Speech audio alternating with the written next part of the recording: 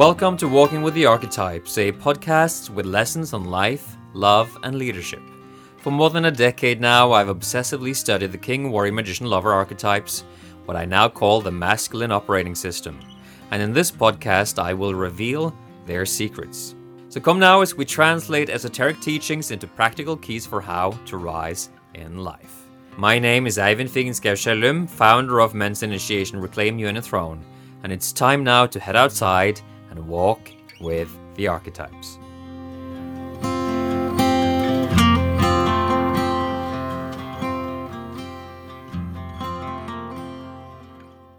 Good morning, brothers and the few sisters who are listening. It's Monday. I hope you had a good weekend. Hope that you got to nourish yourself a little in these strange times. I'm sat here in my apartment, starting to empty a little bit. My days here are running out as Michelle and I are planning to relocate. And so today is going to be another Sitting with Archetypes, which is, it's just a reflection of me being quite full right now.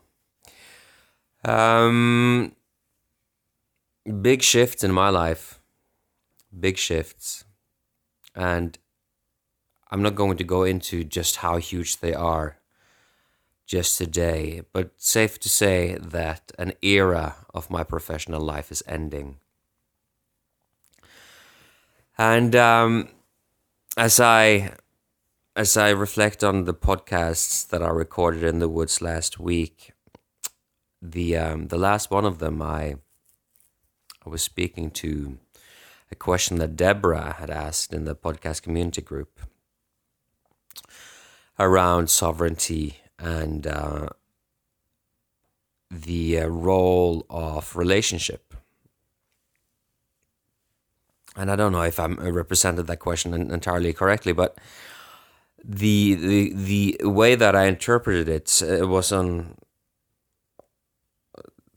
something like, can I be sovereign without being in a relationship? Or how does that play into it? How does a relationship play into the question of sovereignty? I think that's the larger conversation. And Dan on the team, on the Reclaim You in a Throne team, he came back to me and he had this question that in that podcast, I argued that it's very, very challenging to be sovereign without being in a relationship. And I was using the mythical image of the king and the queen as the image of how the world comes together, just like in Tolkien, Lord of the Rings. Arwen and Aragorn come together, and it's a symbol of the holding and the healing of the realms. And that image lives on inside of all of us. It's just a perennial image, not because of Tolkien, but because it's archetypal. But his question was, okay, so if a man is in a relationship and all of a sudden he's single, does it mean that he's not sovereign anymore? Does it mean that if you're gay, you can't be sovereign? If any other sorts of permutations on these archetypal themes in a more modern context, if they can't be reached, these realms of sovereignty, these experiences of sovereignty through these other permutations, these modern permutations. And I thought that was an interesting question. And it's a challenging question because, first of all, of course, you can be sovereign if you're gay. Of course, you can be sovereign if you're any kind of gender. The gender conversation, let's not get into that because that's very complex. But there is something that I was a stand for in Dan Silberberg's inquiry. So is it really possible that when say that a man is married and then he's like a sovereign man, but then he loses his relationship? Does he overnight cease to be sovereign? Now, I think it's important here to realize that we can speak about sovereignty on different levels. You could say that sovereignty is simply being a free agent in my own life, unhindered by the limitations of taboos and social expectations and my own internal obstacles and barriers and struggles. That on some level I have found freedom in that. And in that way, you could say that I can be sovereign in any kind of discipline in life. I can be sovereign as a shaman. I can be sovereign as an artist. I can be sovereign as a warrior. And so it's an interesting conversation, given that actually the archetype of the sovereign at the same time is a very distinct archetype that's separate from these. So it appears that the question of sovereignty, or the question of the archetypal king, can be addressed at several levels of meaning making. At the deepest level, archetypally, the king archetype, the archetype of sovereignty, is the coming together of all of the other archetypes. So in a mythical and an archetypal way, there is no whole and blessing king, a good, nurturing king, without that king having integrated these other capacities. Back in the days, those capacities were integrated as counselors or generals or artists that were part of the royal court, shall we say, and that together they became a field of sovereignty. Though, as a more practical contemporary version, to conceptualize that as something that happens inside of a man. So there is a magician that lives inside of you. There is a lover that lives inside of you. There is a warrior that lives inside of you. And together they become a king.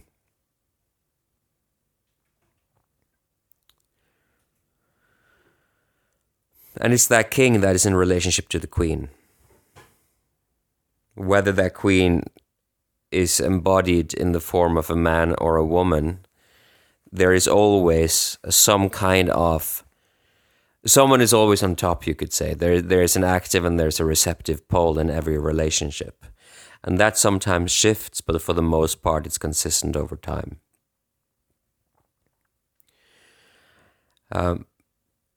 What I've experienced in my own life is outside of a context of relationship, or inside of a context of a very challenging relationship, it becomes almost impossible to access a real healthy king field in my own personal life.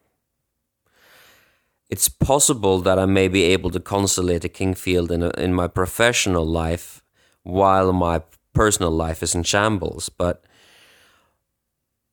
to embody fully the king archetype, it needs to be embodied in my personal life as well. And as a single man, I found that there is a gradual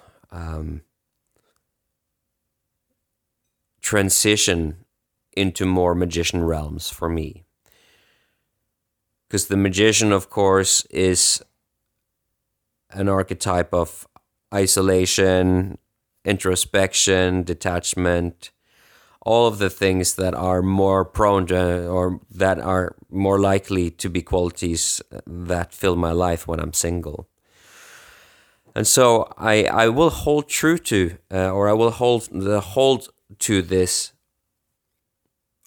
perspective that it does become hard or harder to be in a king field, or for a woman a queen field, without being in a relationship.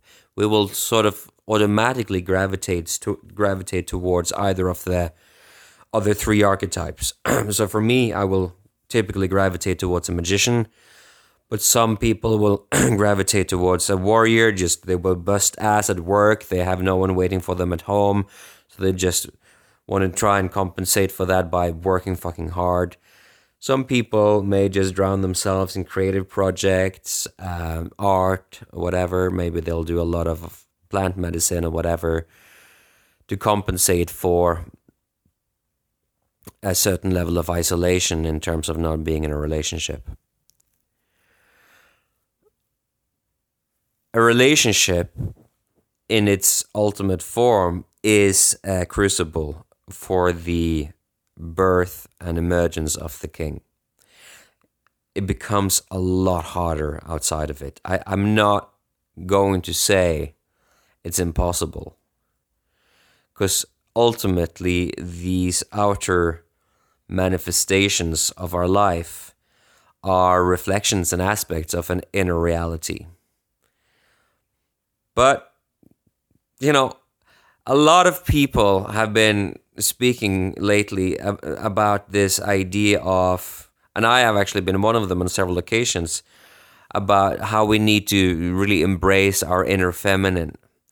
That a man needs to embrace his inner feminine, and in that way he finds the queen inside. A lot of the people that talk about this are single. It's an interesting reflection for me. To what extent is this just a compensation for my struggle in intimate life? That I'm trying to create a sort of a parallel reality where I don't need to be in a relationship. These internal archetypes, these internal struggles that we're trying to resolve are best resolved through engaging with them in relationship. There's just no question about it. All of these wounds have been created in relationship, primarily to our primary caregivers. And one of the great truths that I've learned, I thank my friend Alanya for this, is that these wounds, they need to be resolved in a relationship. The wounds created in a relationship need to be resolved in a relationship. And you can go to as many ayahuasca retreats and as many workshops and as many tantric orgies as you would like. If you don't address a wound that was formed in relationship to a primary caregiver in a healthy, intimate relationship, well, you're just not going to resolve it. It's not going to get resolved.